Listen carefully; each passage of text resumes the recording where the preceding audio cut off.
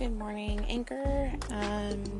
It is August the 29th, 2017. It's Caitlin here. I don't want to just talk about my grief, but that's all I can that's all I have right now in my head. It's overwhelming to me, and I'm dealing with a lot. Saw the boys for the first time yesterday, and since their dad passed, and I'm, heartbroken. The poor boys, they're holding up as best as, better than I could ever have imagined, and I just keep thinking that, I've got to do everything I can to follow through with what Dave wanted for his boys, and do everything I can to help Aaron follow through with keeping those boys active and not letting the death of their father to destroy their lives. Dave and my husband Chris, made plans. They made plans to have these boys in hockey. They wanted to put them on the same team. They wanted to, practice throughout the fall and spring with baseball, and get ready for summer next year, and get ready for these boys to grow up and become amazing young men, and play sports that their dads did, and connect with their dads together in a way that, as somebody who spent most of the time during practices on the sidelines, kind of helping out just with the equipment, helping the boys get equipment on, and keeping them on track during games. It also gave me a very unique, perspective of the relationships between my husband and our son, as well as all the other boys on the team, and the same for Dave. He was not an official coach, but he was definitely, he was a coach. He was their coach this summer. There's no doubt in my mind that's how they saw him. He was always helping the boys with something. He, was always there to help Chris with the games, and he was an amazing father to those boys from what I've seen over the past 2.5 months, and he was an amazing coach to the rest of the team, and he was a great friend. He offered great advice, and he, even unsolicited, but it was still, well-meaning and good, and he was very much like my husband in his personality, which definitely drew me to him in terms of friendship, and I think that's also what drew my husband in, because somebody he sees a lot of himself in, who was doing pretty good in life, and I think that's probably part of the reason it hurts so much for me, is that I can see so much of Chris in him, and I saw so much of Chris in him, and I just, it sucks. Well, I know it's not going to be my last post about my losing my friend and fellow coach, but I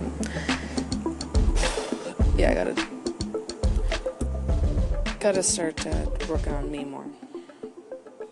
Gotta get out of this. Talk to you later.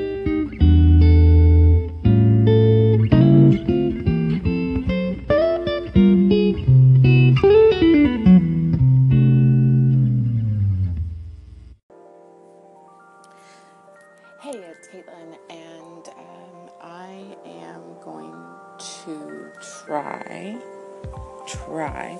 and kind of do just like I don't know, something. I want to try to do something that is, not just me ranting. Obviously today I don't have anything written out, and I'm, pretty much going to just be ranting. But basically, I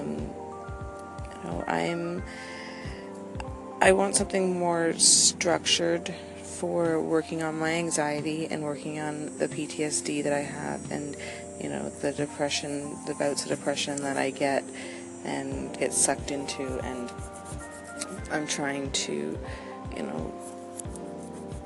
find a way to, work through that. And I find that for me, at least, having some sort of routine and structure and calendar is best. Now, my problem is that if it's something that I can put away, as soon as I get into a depressive state, I hide it. And not even on purpose. Sometimes I'll accidentally, I'll put the diaper bag down on the table and, the book's under it, or if it's like the journal that I'm using or whatever is in the diaper bag, and I leave it in there for weeks on end once I get into a depressive state. And obviously then I get so far out of line with what I was originally doing that I have a panic attack, that I'm, horrible, and that looking at that and starting just from the blank spot is going to be terrible. And, I don't want to do that either, so I end up just leaving it, and then 6 months later I feel like a horrible person for not being able to keep up with my anxiety, and for giving in to the weakness. And it's not just in my mental aspects of life. It's it's also with the cleaning and the health on my aspect, the keeping up with personal hygiene and financial issues. That's all affected the exact same way. The second I get into a depressive state, I revert back to freak out mode and just hide it, and I don't want to deal with the stress, and then I just don't deal with it. And that's obviously not a healthy thing to do. So that's why I would like to not only figure out a way to kind of put a semi-permanent, maybe like calendar that I can maybe cross off or something along those lines, that is somewhere that I can see it throughout the day, that preferably my husband is able to kind of keep me on track with, and be able to point out to me that I haven't done it that day if if I haven't, and that gives me a little bit more not motivation per se, but gives me more incentive, I guess, to do it, because he's watching, and for my anxiety that's a huge thing. And then as well, some sort of just up to the max 5 minutes about anything, but more structured, more, ideas that I have that I write down, and I structure it and I talk, and that would be something that I would like to do as well. So this is episode 1 of my, as of now, unnamed mental health section, and hopefully it'll be named tomorrow. Thanks for listening. Good evening, Anchor. Caitlin here. So I actually feel like the most calm that I have felt in a very long time. And I personally am going to be attributing that to, at the moment, I don't know why I said I personally, that's really weird. It's me talking. So, anyways, I attribute that to the fact that I've been working on being more open and fighting through the anxiety that I have, and pushing past the problems that I have,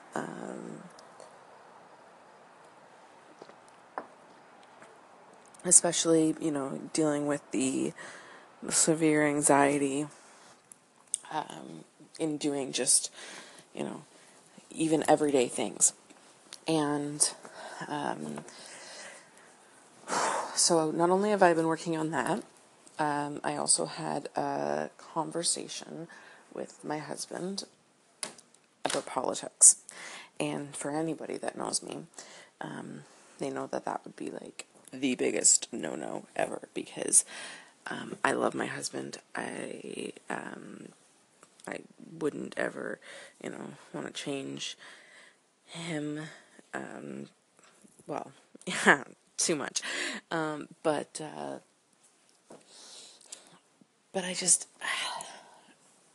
I get really emotional when we talk about politics, because I see the humanity in people, and I just let my emotions get the better of me. And he doesn't, and we disagree a lot of the time. We've never been able to finish a conversation about politics without it ending in me being upset,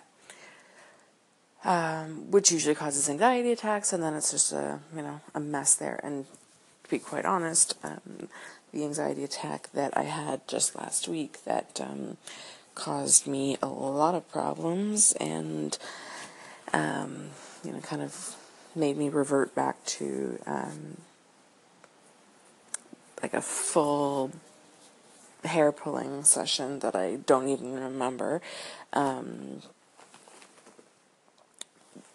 Basically that was stemmed from a conversation about politics that, due to family, needing to move, needing to get out, needing to do things because we had things planned, we had to, put it down and move on temporarily. But obviously, for anybody who has anxiety and depression and OCD and PTSD, and the list goes on, and it sucks. But anybody who does, that it is extremely difficult to stop a conversation, and just stop a conversation.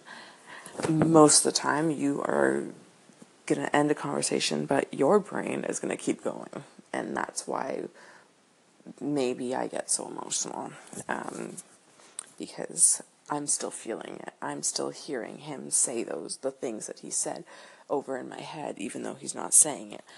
I know that sounds absolutely insane, but that's how my brain works.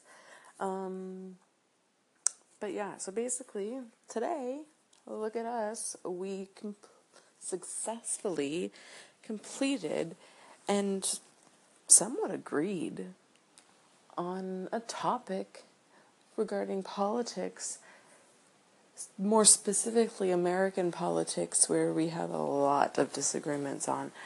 As man, I feel a little embarrassed to say this. For some god-awful reason, my husband has this weird love for Trump. Yeah, it's terrible. I know. But yeah, we finished the conversation. We had a good conversation, and I'm really proud of us. And I don't know, it's like a milestone. First time we completed a political argument without fighting, I should say. But yeah, that was that conversation. So yeah, that was that conversation, and I feel better. I feel really good, proud of myself. So now is the next portion of kind of where I wanted to go with this. Basically, so I was thinking earlier, and this is kind of for everybody, but kind of just me talking, but it's also for Mackenzie. Okay, so basically earlier I was holding Aubrey, and I was thinking about how amazing my gorgeous little 3.5-month-old baby girl is. And I was thinking about how she is here because of Chris and I. And Chris and I are together because of our situation, our lives crossing paths back in 2009. Well, yeah, pretty much 2009. Back in 2009, our lives crossing paths and connecting, and then starting to, date in 2010. And started to think that, I remember thinking, I remember having thoughts that, if my life were different, if I had chosen to go to university straight out of high school, if I had chosen to, not, if I had chosen to go to university instead of staying and working and partying my emotions away, and drinking my emotions away when I was, legal, obviously, 19 and 20 before I met my husband, or obviously then boyfriend. But yeah, if my grandmother's death hadn't, if my two grandmothers passing away hadn't started a trigger, started a landslide, basically, digging into, the PTSD and the OCD and the anxiety and depression that comes along with that, then, maybe I would have gone to university. And then, who knows, maybe by some weird super active faith and whatever else is in this universe, maybe we would have crossed paths. But knowing Chris and knowing his circle of friends and whatnot, the likelihood that would have happened, pretty slim. So that got me thinking that, if my life was so easily changed by the decision I made based on my trauma, then who's to say, without him outwardly knowing or admitting, because, my husband's working on it, but he's not the greatest when it comes to understanding mental health, and doesn't want to admit that he has any mental health issues. I think he does, but that's another story altogether, and he knows that. But if the trauma affected me, then who's to say it didn't affect him? And, comparatively, his dad passing away when he was Jacob and Nathan's age, led him to where he is today. It led him to be the person he is in some ways, some maybe small, or definitely smaller than mine, in some cases. And in some cases, he's not. he may be more affected. You know, it's hard to say, obviously, and that's, I think, a whole nother topic. I don't know why I'm talking to my phone when I'm wearing my headphones. Anyways, whole nother topic, but yeah, I'm still doing it. And my headphones are on backwards. Anywho, okay, but basically, yeah, that's why we should have compassion and empathy and humanity and treat everyone with respect, because you don't know what they're going through or, how it's affecting them. But like I said, whole other segment, another topic. Anyways, back where I was. So, yeah, if Chris's life could have taken a dramatic's not the right word, drastic turn, if his dad hadn't passed away, because mine could have taken a dramatic turn if I had gone to university. It's still a change. It's still a detour on the typical straight path.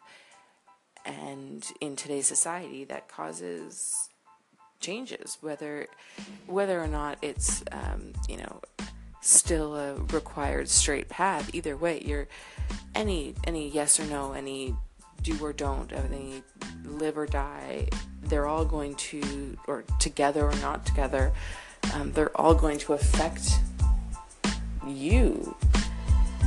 And so by that logic, as horrible as it is and as sad as it makes me that he had to grow up without his dad, Chris growing up without his dad is, in all honesty, most likely a huge factor in us being together. His path might have drastically changed, which means that my beautiful baby girl and my currently super annoying 5-year-old, he's sleeping right now though, they are here because of everything that happened in our lives, and that includes his dad passing. So as horrible as it may sound, Aubrey passed away so his grandchildren would be here. In the world where we're all connected, the whole you're never more than 6 degrees of separation away from somebody, that rings true, like something ridiculously like 99 point whatever. I don't know if that's true or not, don't quote me on that, but you can always find connections, even if it's not a person. You're connected by organizations, there's just so many things that we can be connected to other people by, and yeah, it is all part of the, some sort of,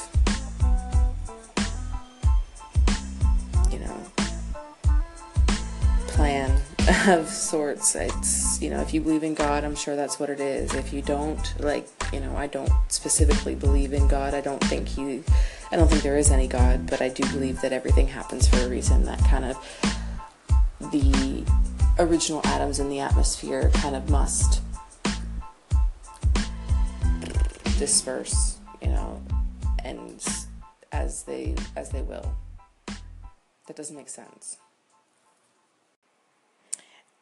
Yeah, it doesn't make sense at all. But I think basically what I was trying to say was that they'll kind of, they're always in motion, oh my God, what is that saying? Something, oh my God.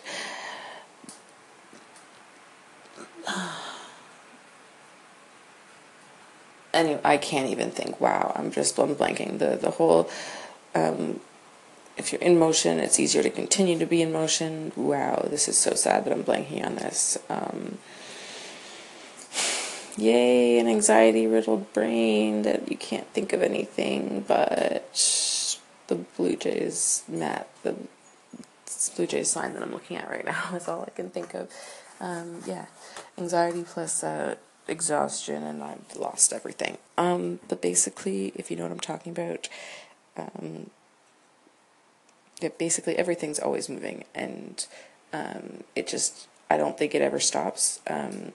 Scientists have proven that, even the atoms in our body are always moving within their cells, within themselves. So, in my opinion, they're always moving, and obviously I have not done much research into this. I'm not going to claim to be an accredited scholar or even minor researcher into this. That's not the word I meant. God, I'm forgetting words all over the place today. I'm not claiming to be knowledgeable on the subject in the slightest, but I feel that everything is, always moving, and that is going to include people, and unfortunately that's just how life is, and we have to move on, and usually, for the most part, we are fairly lucky on, the average person won't experience severe traumatic loss like we have with Dave. His wife, his kids, his siblings, his parents, his friends, his family, the rest of his family, all of us, his friends that are family. I met his best friend on Tuesday. They've been friends since they were 6, and he's the one that found him, and he's the saddest man I've ever seen in my entire life. That's a whole nother topic. I gotta finish this. This has been like 10 minutes. It's 13 minutes now. This is ridiculous, Caitlin. Also, I have to get back to cleaning. I just stopped to talk because I can't do 2 things at once now. Where was I? Anxiety attack. Bleh. Anyways, basically, Mackenzie, anybody, what I'm saying is, I don't remember it every time I think about him, and, I don't expect anybody to. I don't expect you to, or anybody, but I'm trying to think about it this way. Dave is no longer with us because the experiences that Jacob and Nathan are going to experience because of his death, and the fighting that they're going to do in spite of his death, because boy, I know that they are going to fight, and Chris and I are going to do everything we can in our power as, their baseball and possible future hockey coaches. It's a long story. Sorry, I just turned the water on. I better finish this. Yeah, we're going to do everything we can, but basically, I'm seeing it as, I'm trying to look at it as Dave passed away so that the little girl he never had will be in Nathan's or Jacob's arms one day. That's how I have to remember it. Or try to, at least. Good night.